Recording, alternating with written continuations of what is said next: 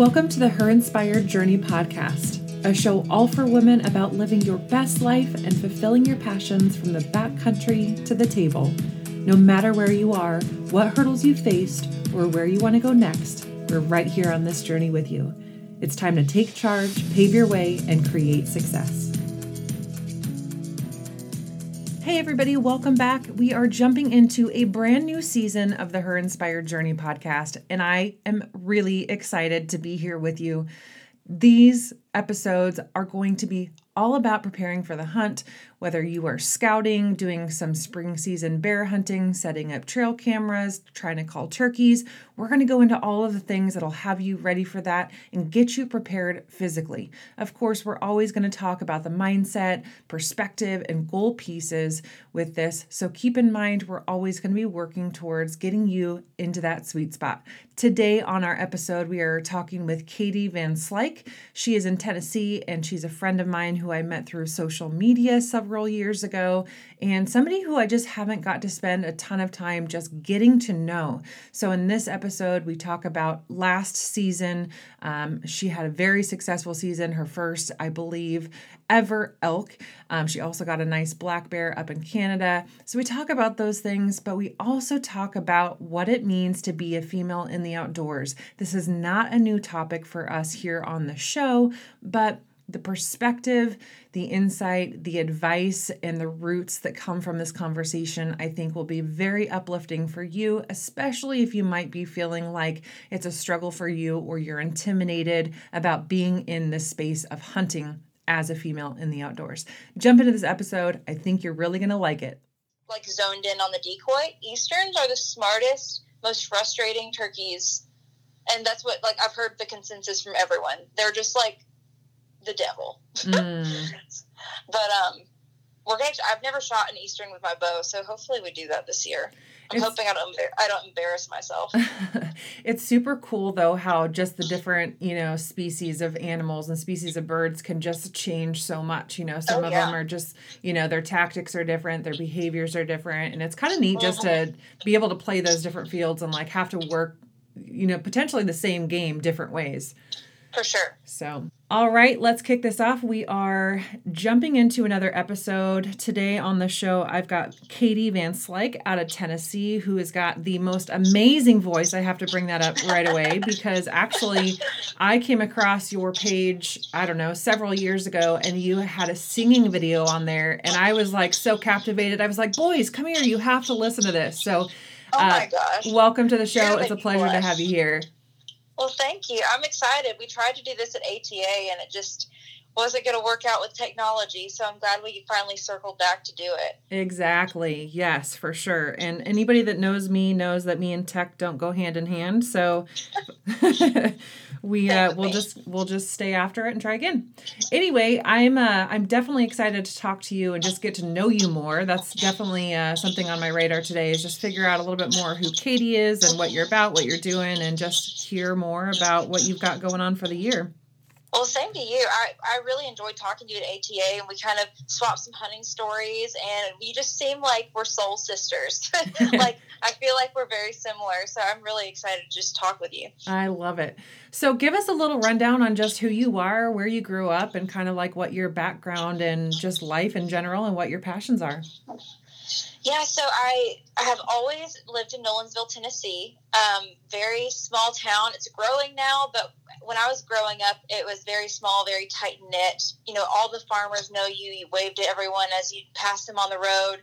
We would go eat at the same gas station every morning, and I'd sit with all the old men of Nolensville. It was just a very fun place to grow up. And so that is where my family's farm still is. That's where I hunt. That's where I bought my first house. So, I just grew up in this small town, and the passions of horses and hunting came hand in hand in that environment because my parents both were into horses, and then my dad, he got me and my mom into hunting, and me, it was a very young age when he started taking me out. And so horses and hunting have gone hand in hand literally my entire life.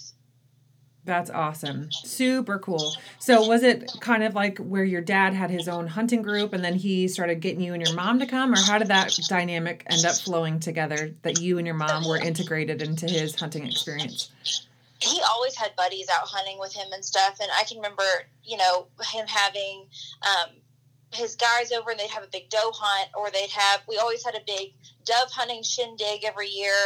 It was kind of like a, big thing in our little town at that point. We always had like the biggest hunt. Now everybody around here has their own dove fields and everything. But back then we were the only ones that were really doing dedicated dove fields, and we'd have a really big party.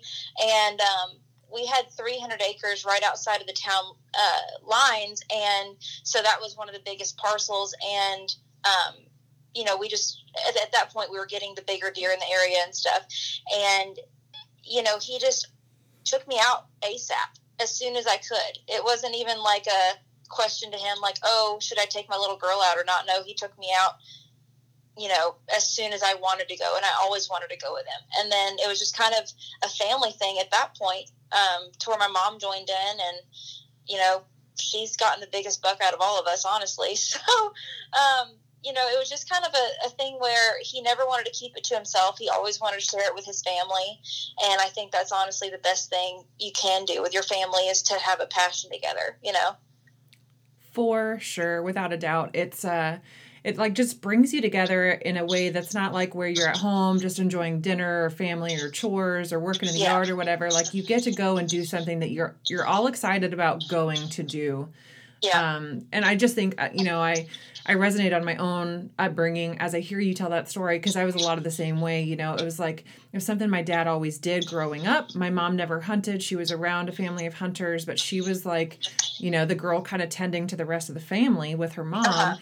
And so it's something where she didn't, in fact, her very first kill is the funniest story ever. And I have to have her on at some point, because she didn't know what she was doing. She like chucked a rock at something and killed this bird. And my dad was like, oh yeah, like this is going to work out just fine,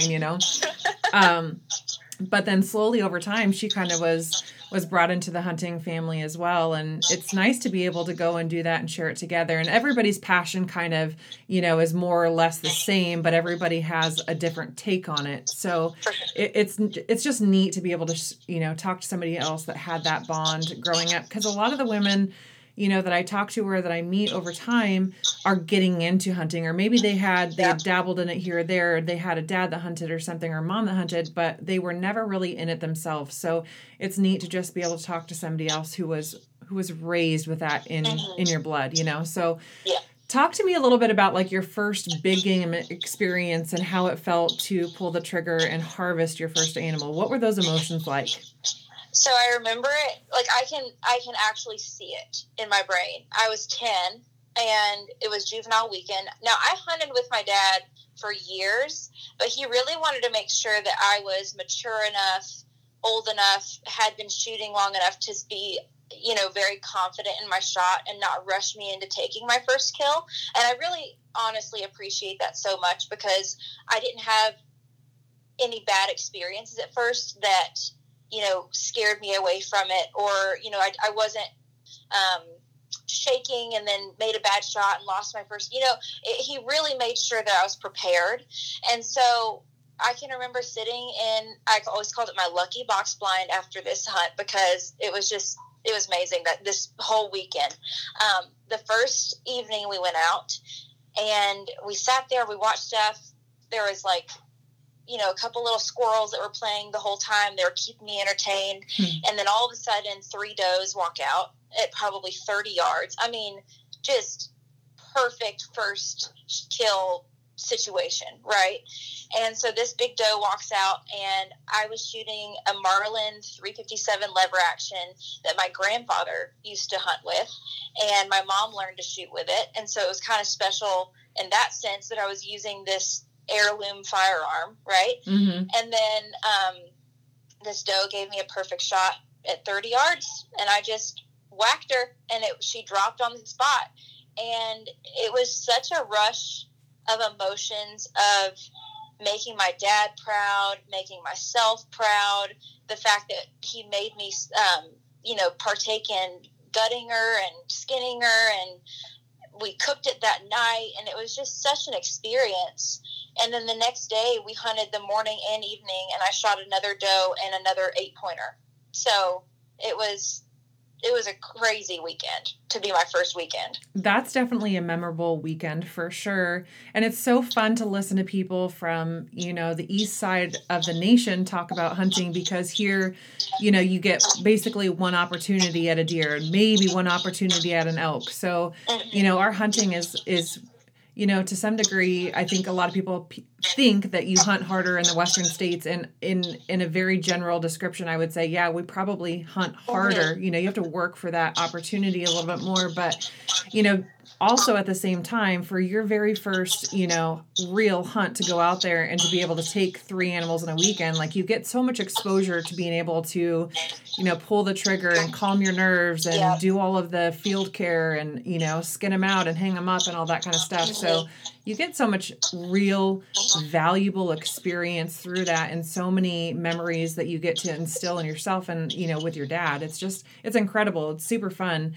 And I knew nothing about, whitetail hunting or ground blinds or tree stands growing up. So the more I get into, understanding other ways of hunting, it just kind of opens my eyes to this. In fact, when we were at ATA, so we flew into Galesburg, Michigan, and then we drove down to Indy. And I was dying laughing, Katie, as we're driving down the main highway. There's like ground blinds and, all over like these fields, like literally maybe 80 yards off of these main highways. And I'm like, are you kidding me? He's like, well, they put them where the deer are, Well, in Tennessee, you can kill 3 does a day the entire season and $2 per year. It used to be $4 per year. It went from 4 to 3 to 2. I'm really wishing they would crack down even more on the bucks, but we can kill a lot of deers a year because our population is so great here, especially our doe population. And so, we have multiple stands all over the place. If you go down a road and you see a big field, there's probably going to be a box blind in it. During the rut, there's deer that just litter the roads because, they're chasing and they're just getting hit by cars because there's so many of them. And so, we try to take a good amount of does a year. And so that, when you say it helps you hone your breathing and your reaction to shooting, it's not that, you get one time a year. It's you're doing it a lot, so you get used to it and you get to practice a lot, I guess. Mm-hmm. You get used to it, you get more lethal, I guess. I hate to be like, well, you get more deadly, but it is because you're doing it so much more often that it's not as big of a deal to look at a deer through your scope or through your, sight or whatever, if you're shooting with a bow. I've noticed, I think, from years of rifle hunting, when I started bow hunting, it wasn't, sure, I did get a little more nervous, but I wasn't as nervous as I think I would have been had I not shot so many deer in the previous years. I would do 10 a year at first because my dad was like just letting me shoot a doe every time I went hunting. So yeah, there's something to be said about that too. But I for sure think Western hunting is a whole different ball game. Mm-hmm. It definitely is, and it's cool to just see those differences, and to be able to have the ability to hunt different methods. Have different setups and be able to have that exposure, because if I could, I love hunting Western states and doing spot and stock and getting into thick, deep timber. But at the same time, if I had grown up having a lot more exposure, I think, it would make those opportunities when they arise a little bit more of a calm experience. I'm not somebody that gets super overworked now, but in my younger years, I definitely did because, you just didn't have that opportunity come up often. So almost every time you got behind the trigger on an animal, it was going to be a shot opportunity, which was going to be maybe once, maybe twice a year. So I think it can probably definitely help you just rein in your control over, your firearm and the, actually pulling the trigger on something. So it's super cool to hear you talk about that. The other first I want to hear you talk about was this year you actually, so it was last year now, but you went on an elk hunt, your first elk hunt. Walk us through that whole thing. Oh my gosh, my heart just started pounding by you like saying that, because that was my favorite hunt. Okay, it was the shortest hunt ever, but it was the wildest. It was crazy. So I'm going to go on 5 years of elk hunting and never see another elk because of how much luck went into this first elk hunt. I went to Alberta with Big Stone Outfitting, and I was just honestly praying to see an elk. I had never, seen one in person, never heard a bugle with my own ears. I just wanted that experience. And so I went there with a black bear tag and my elk tag, and we started off bear hunting in the evenings, and we saw a couple bears that first evening, and then we were like, no, let's not do it on the first day. Let's elk hunt in the morning, and then we'll just see what happens. So, I hung out with everyone. We get up the next morning. My guide was my age, so we just had a blast, talking and giving our own stories to each other and everything. We go with that next morning, and we'd already become friends. So we're walking down this road. We went for public land that morning, and we parked, and we said, okay, we're going to walk down this road. It's about a mile walk. We're going to cut into the woods, and we're going to slowly make our way through the woods, just calling, seeing if we could pick up where they are, see if we could hear a couple bugles. So we walked about a half a mile, and I had my bow. I was prepared to shoot it with my bow, and I was really hoping for a shot opportunity, but I was also okay with shooting it with a rifle. He had the rifle on his shoulder, and it was kind of like, for my first elk, I didn't really care what it was with, and so we walked about half a mile down, and he puts his hand out and says, stop. And it was almost too dark to see anything. And I kind of like squinted, and I could see in the distance that something was crossing the road, but I couldn't tell if it was moose or elk because there was a big population of both in that area. And so he gets his binoculars up. He said, oh, it's a bunch of cow elk. So there's about 8 sitting in the road. So we just stood there still, and the wind kind of carried our scent to them a little bit, but they didn't really spook. They just kept walking. And so they walked across into the woods, and then behind them, we just see a bigger figure. We couldn't see how big the horns were. We couldn't see anything. All we could see was that it was a bull. And so, I like you said, now that I'm a little older, I stay pretty calm, but my heart was starting to get a little crazy at that point, and I was trying to keep my wits and try to keep my breathing steady, and we started walking a little bit closer, and then as he got into the woods, we cut into the woods, and he started doing a couple of little chirps, and it was still dark, and I heard my first bugle ever, and it was probably about 50 yards away, and I could feel the hair stand up on the back of my neck like it was yesterday. It was the most amazing thing for it to be so quiet and such a still black morning, and to hear that bugle. Oh my gosh. It was incredible. And so then we knew he was there.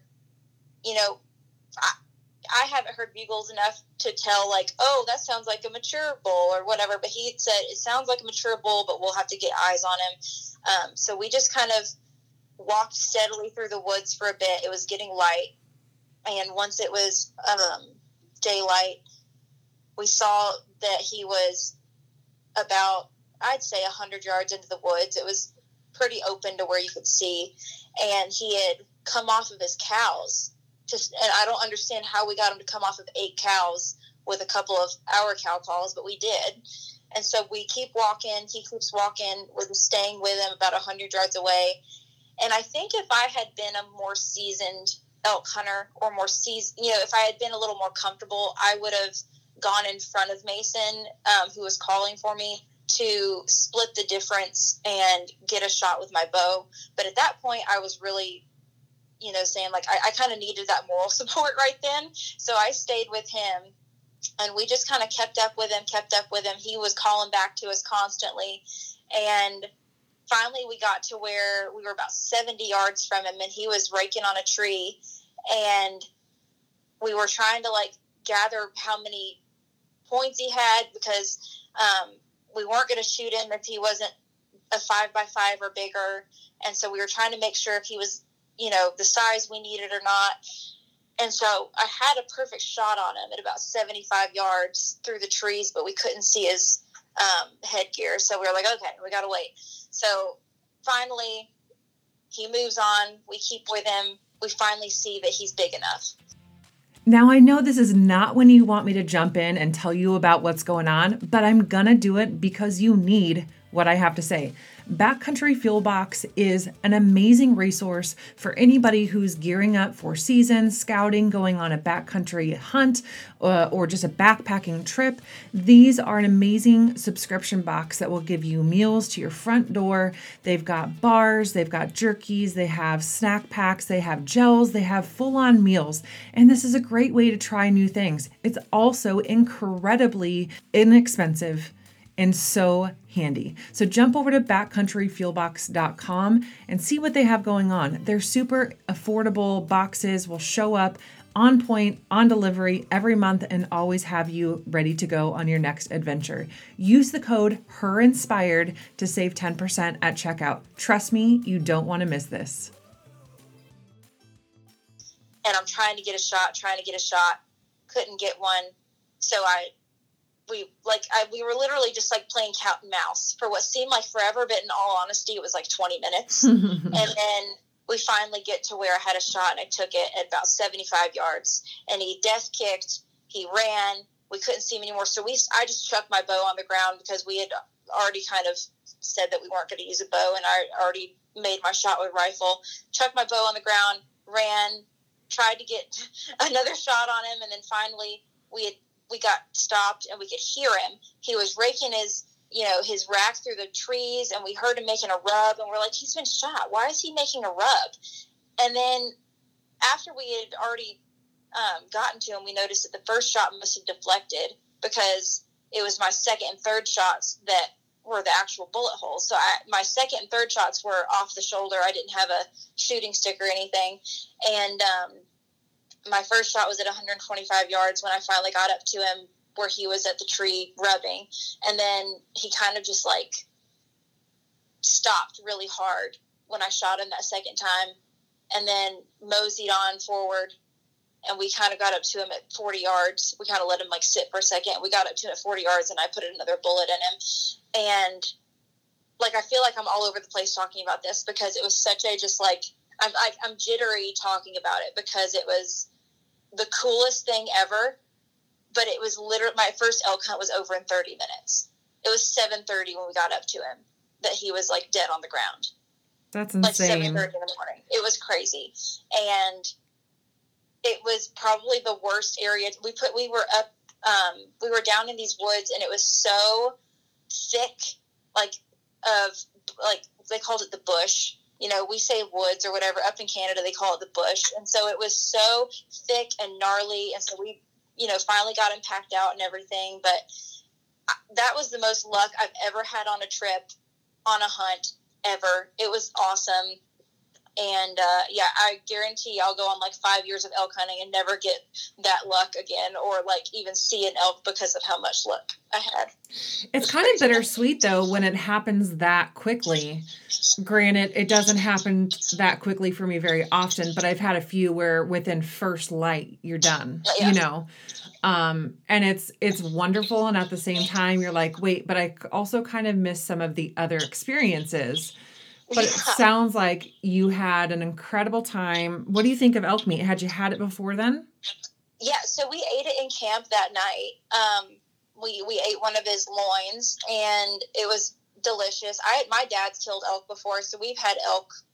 I had elk growing up a lot, but I hadn't had it in a long time, and it had never been my elk, so it was a little more special. And then we actually just had it 2 nights ago for dinner at home, so we're still eating on it. That's awesome. It is. It's so much more rewarding. You can savor every bite just a little bit more when it's something that you've harvested yourself. So sure. Are you planning to go again this year, or do you have something in mind for a follow-up on that? So this year, I like to set goals, and I had set a goal for an elk for a long time, and so I got that elk. I'm nowhere near done with elk hunting, but with it not being something that I can do locally very easily, and so I have to travel pretty far to do it. I like to try to do at least one new species a year, one new state a year, something new every year. And so this year I have an antelope hunt planned. And that's going to be in western Nebraska, and then possibly a mule deer hunt. So, budget wise and, that kind of thing, I can't do everything at once. So this year, got a couple whitetail hunts planned and that kind of thing. But this year, since I got my elk last year, we're going for an antelope and maybe mule deer. So what's your primary focus with like a new species a year? I love that. I think goal setting for anything in life, really helps you meet and exceed your expectations for yourself. But what is your goal, or what are you hoping to be your outcome with hunting a new species every year? I want the new experiences, and I love learning from new people, and I love learning how different each animal is, and how even in different areas the same species is different. Just like we were talking earlier about turkeys, how Easterns are so different from Rios, and Rios are so different from Merriam's, and I'm sure mule deer are so much different than whitetails, and stag is different from elk, and I want to experience it all. And now that me and Jonathan are about to get married and we're doing this life together, I just want to have all of these experiences with him, and, not to limit myself to one obsession, but just be obsessed with it all. Mm-hmm. Yeah, totally. I love that. And it's funny because I've never hunted with a guide before. We've always hunted, and it's easier here, I think, to hunt public land than it is in some of the other states here in Oregon. But so I've never hunted with a guide, but I always say, like, I'm not against it, but I think my expectation would always be to hunt with a guide who was there more than anything to like mentor me, to teach me a new species. I went on that hunt in Alaska this year because I was like, I don't know diddly squat about Dall sheep. Like, I know that they're white. Like, that's it, so like, tell me where I can learn more and show me how I can watch them in their own environment and get to know a little bit more about that species, because I think that there's so much power in having knowledge and then applying it and being able to understand more about things that we don't know in every aspect of life. But it's even more intriguing and more rewarding, on the hunt. So it's cool. I like to hear that other people are kind of setting those goals and trying to learn new things about game that they don't know.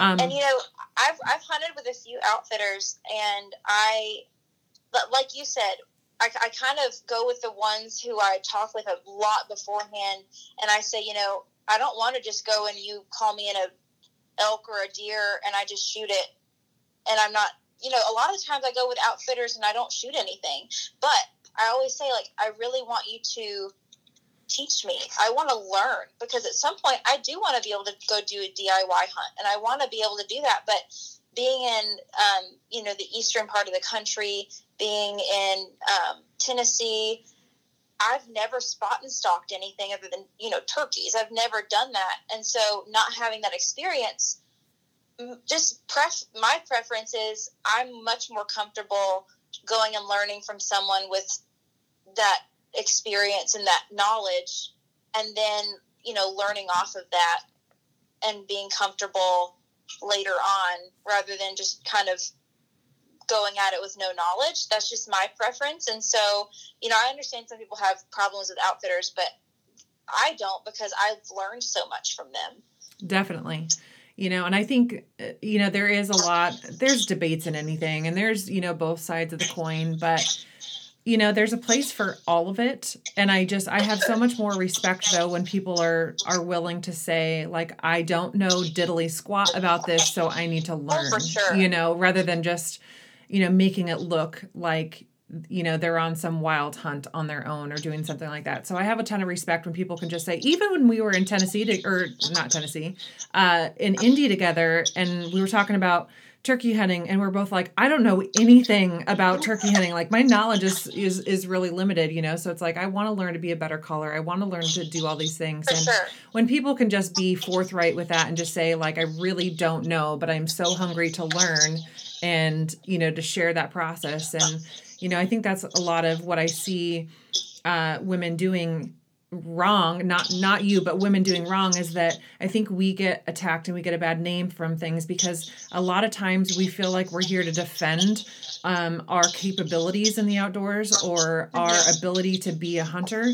And I think part of the problem is that not very many women are willing to say, like, I don't know what I'm doing yet, but I'm here to learn, just like everybody else had to learn along the way, you know? And I do think a lot of girls do get scared that if they say they don't know, they're about to get in the hate comments like, oh, well, you're just a fake hunter. Well, oh, I knew you didn't know anything. And, there's a little bit of self-preservation in that, I feel like, because the whole internet troll era has been so strong lately. And so, in some instances, I don't necessarily blame girls for not putting it out there that they don't know. But that is one thing I have tried to do because I've grown such a thick skin with these haters and, whatever, that I know it is better to say, hey, this is my first year turkey hunting. I showed horses my whole life, and that was always during turkey season. Like, the biggest season was during turkey season, and I never had the opportunity to do that. So I have a farm, have tons of turkeys, and I've invited people to come hunting with me, but I did that so that I can learn from them, because you can learn from so many different people. You don't have to just do one way. Everyone has a little tidbit of knowledge they can pass along to you. And so that's what I've enjoyed the past 3 years of turkey hunting, is having people to my farm, going to other states and hunting with other people, learning from them from scratch, because that wasn't something I ever did. And it's been, ever since I did kind of just start out admitting, saying, I don't know anything about turkey hunting, and started that journey on social media, being blatantly out there that I didn't know what I was doing. It's honestly been so much more enjoyable because it takes the pressure off and it opens up doors to learn from so many people. Yeah, it really does. And it's crazy if you think about it, because, and maybe I'm wrong because I'm not a dude, but I don't see many men defending or needing to defend because people are attacking them. Like, how long have you been doing that? Like, how many animals have you taken? What are your success? Like, for sure, men just don't get that. And I think it's hard because I would consider myself in my blood a hunter. I grew up hunting from the time I was 4 or 5, walk alongside my dad, getting my hands as bloody as I could, started harvesting my own animals when I was 11. But all I ever hunted my entire life until I was, 31 or so, was mule deer. That's all I had ever hunted, So now going into hunting, elk in the last several years and turkey and bear, it's like, in a lot of ways I feel like a new hunter, but people will look at you and go, well, how many of these have you killed? And it's like, whoa. Like, why are we now needing to define how many of what somebody has harvested? It's like, you just don't see men doing that to men. You see a lot of times women doing that to women, or men doing that to women. And it's really unfortunate. And I don't know a lot of your background, but I know that from what I've seen in some of the things that you've shared, like, you are under fire quite a bit about that. And some of that comes with the territory, with having, a big following on social media. But what are some of the ways that you feel like you've been resilient in, like, holding on to your self-confidence and not allowing a lot of those negativities to influence how you feel about what you're doing? I'm not going to lie. It really hurt at first, and it still hurts some days. There are some days, like, for instance, I'll just give you one example. When I announced that I was partnering with Burris Optics. Burris Optics is a company that I've used personally way ahead before I started working with them. It was not like a thing where they said, oh, you have a lot of followers, here's some free stuff, and then I started promoting it blindly. I used their products. I had killed deer. I had killed hogs. I had killed multiple animals with their products before ever even talking to them. And then I announced that I was partnering with them for 2020. And I can honestly tell you, there was so much blind hate on that post and on Burris's post that was full of just false information, full of assumptions, full of questions, like you said, being like, she can't even sight her own gun. Oh, I'd like to see a video of her actually using the product. And they would never ask that about a man. They would never ask oh, well, how many times has she actually shot that gun? Or, oh, she just had her boyfriend shoot that deer for her and then she posed with it. That would never happen to a guy. And so that day, it was about 24 hours and then it kind of fizzled out. I was physically in pain. Like, my back was so tensed up that I hurt that whole day from just seeing how blindly hateful people could be. And so I'm not going to lie that it still gets to me, because I don't think there's a person out there that could, see such horrible things being written about them and not be that affected. Because at some points I just say, what did I ever do to make you hate me so much? But I will say, over the last 2.5, 3 years of doing this whole Instagram thing, being in the public eye, from hunters and whatnot, I have gained a thicker skin. And most of the time, just wipe it off, because there is so much more love than there is hate. Mm-hmm. The hate is honestly more vocal. People will go on there and say something that they dislike about you a lot easier than they'll say what they like about you. I have to kind of step back and look and say, look, I have girls in my DM saying that they went and bought a bow because of me. I have girls sending me their first deers, or their first deer, their first kill of any kind. I have dads thanking me because their little girl wants to go hunting with them now, because they see a girl going out and hunting and not having to compromise her femininity. There's so much good that comes out of it that I honestly have to just focus on that so hard, and that gets me through it, because I won't even repeat some things that people have said about me without ever talking to me. And it's honestly horrible. But at the same time, the good outweighs the bad so much. Yeah, it really does. And you kind of answered some of my follow-up questions in that, like, how do you continue to do what you do and not let it affect you in a negative way? And I think, you being honest with that answer and saying it does sting, like it does still hurt. And it's crazy because people can deal with that in different ways. Some people have an easier time filtering those things off, or just like letting it run over, but I can only imagine that at some point it does take a toll. Like you said, the other day you were like physically in pain because of the things that you were having to filter.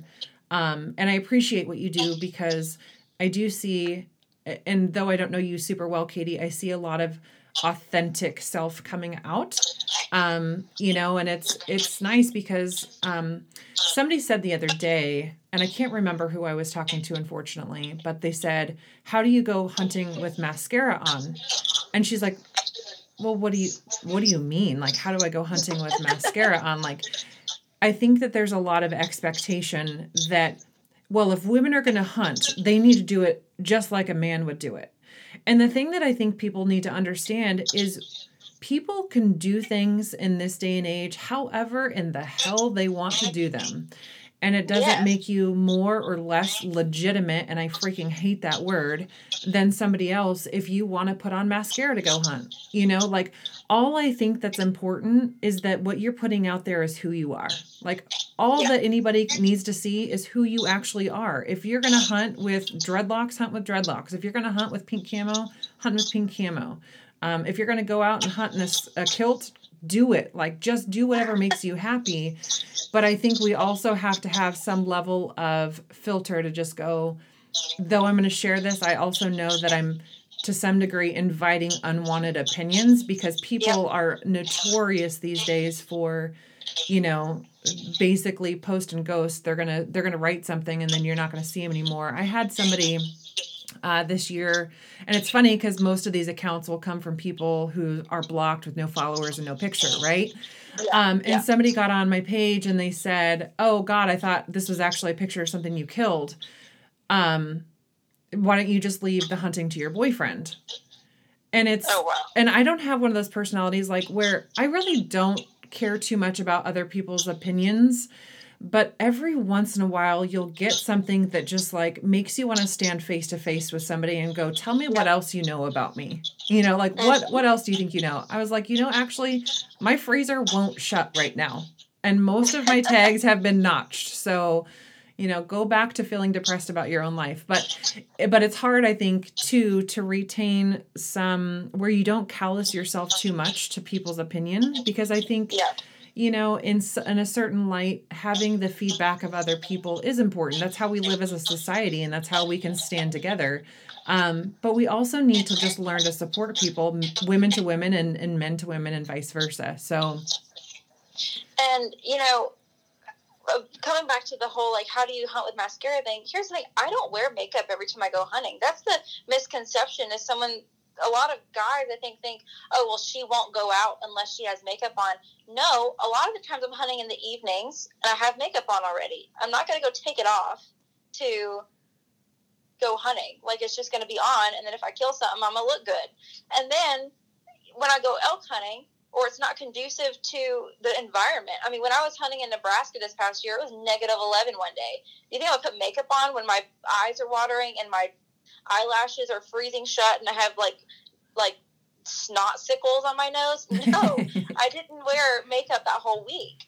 But if I want to, I'm going to go put it on. Or if it's a time when I'm just like, I need to feel pretty today, but I'm also going hunting today. Like, I don't feel like I have to compromise, like, it's just kind of whatever I want to do, and it's never once hindered me, ever.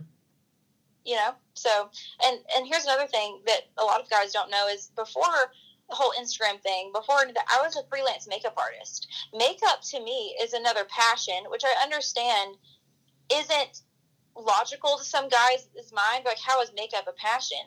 But there is an artistry to it, to an extent. You don't even understand the amount of talent that goes into some parts of makeup. And I'm a very artistic person, and I don't do a whole lot of painting or drawing like I used to. So honestly, makeup is an artistic outlet for me. And so I don't feel like I should have to compromise from like one passion to the other if they can mix. It makes it all happier for me if I can do everything together. And it definitely is an art, because I don't have that. I don't have that ability. So, I'm like some foundation and a mascara kind of person. I'm like, woohoo, look, I look like I'm alive, But, I think another aspect that's wildly important to just kind of touch on, and actually over this last weekend, Stephen and I were at the Portland Sportsman Show here in Oregon, and we run the Maven Optics booth. And I'm sitting there and I'm talking to this couple that comes up, and it's a husband and wife. They're probably in their late 20s, maybe early 30s. She's pushing a stroller and he's looking through some binoculars. And I start engaging with her after answering a few of his questions. And I say to her, like, hey, do you listen to podcasts, or do you, hunt or whatever? And she's like, yeah, I do. And was telling her a little bit more about the podcast. And her husband, and I hope that they're listening to this, because I just want to say, I want to give her a virtual high five and just say, keep doing your thing. But he stops what he's doing and he goes, oh yeah, you hunt? Well, do you ever pack out your own animals? And do you ever do this? And do you ever do that? And do you ever? And she's like, I buy my tag and I shoot my animals and I go with you. And he just like belittled her so much. And I just want to say, you don't have to hang your own tree stands. And you don't have to sight in your own gun. You don't even have to know how to mount your own sight on a gun. You don't have to pack your entire animal out or know how to field dress something to be a hunter and to be a participant in this way of life. You can have support. You can have a husband that wants to help you out, and that's okay. You can still be in this club, right? I'm so glad you just said that. Oh my gosh. That just gave me chills, because I feel sometimes it gets a little discouraging, because there are some girls who get so diehard, and I think it's because they're so defensive about trying to be the great white hunter female that no one can hate on.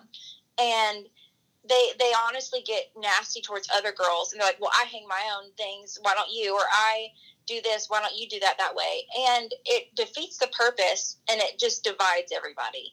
And I will say this, do I hang my own tree stands by myself? No. Me and Jonathan go do it all together. He never goes and does it without me. I always go and help. I'm always there to get him what he needs, and it's teamwork. And that's how I enjoy it. I don't want to just go be miserable in the heat doing it by myself for the sake of it. It's enjoyable for me to do it with the one that I love, and we just get it done quicker, and we go and have fun, and we do that. We go check trail cameras together, and I'm not saying I always go hunting with him. I hunt by myself a lot of the time, or I go turkey hunting by myself, or I call in his bird for him. But he has never once belittled me or made me feel like I wasn't as much of a hunter than he was because he does things for me. He does those things for me because he loves me. And I think that what that story just told me makes me want to go smack that guy.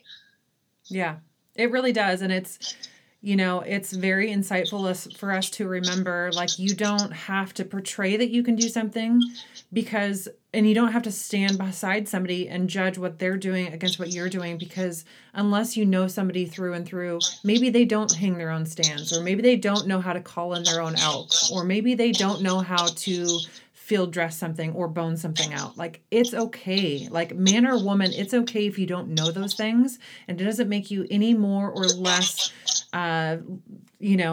acceptable to be a part of this, or to claim that you're a hunter, or to be proud of that. If you don't know all those things, like, that's great. That's how we continue to invest in ourselves and stay passionate about things, is to continue to learn, And, I posted something the other day. I said, daddies, let your little girls wear pink camo.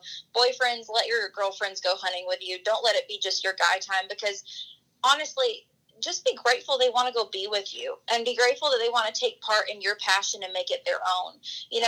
Me and Jonathan met, and we were both hunters, but there's a lot of times that guys get there, and I'm sure there's times where girls get their boyfriends and husbands into it, but a lot of the times it's the husbands and boyfriends who are getting their girlfriends into it.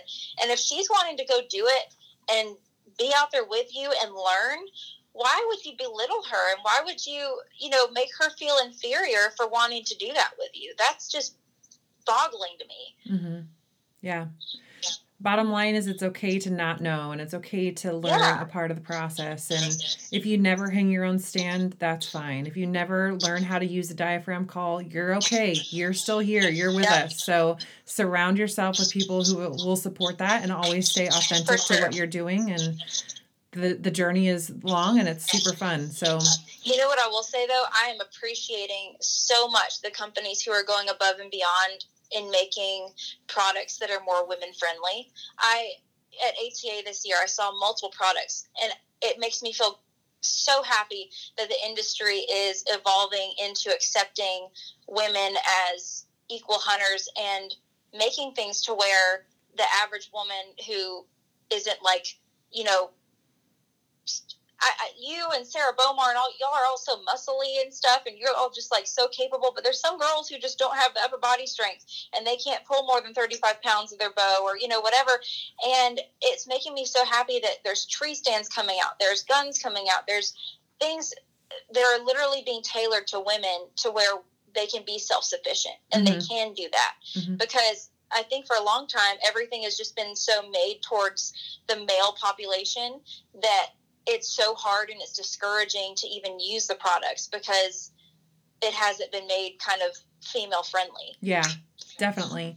And I was saying too the other day, Katie, that it's not that in all these areas we have to have something specific for women, but it sure does feel damn good to have support. It does. Like there's a couple of new tree stands that I'm getting this year that have, pieces to it that make it easier to walk it up a tree by yourself. Like they've put more technology into it to where if you want to be a self-sufficient woman and you can't get a 2-man stand or a 1-man stand up by yourself, they are going to great lengths to making it to where you can, which is just incredible to me. I think it's amazing. Super cool. Maybe we can put together some of those resources and link it into the show notes so that we can share that with other women who may be looking for those things. We should do that. Awesome.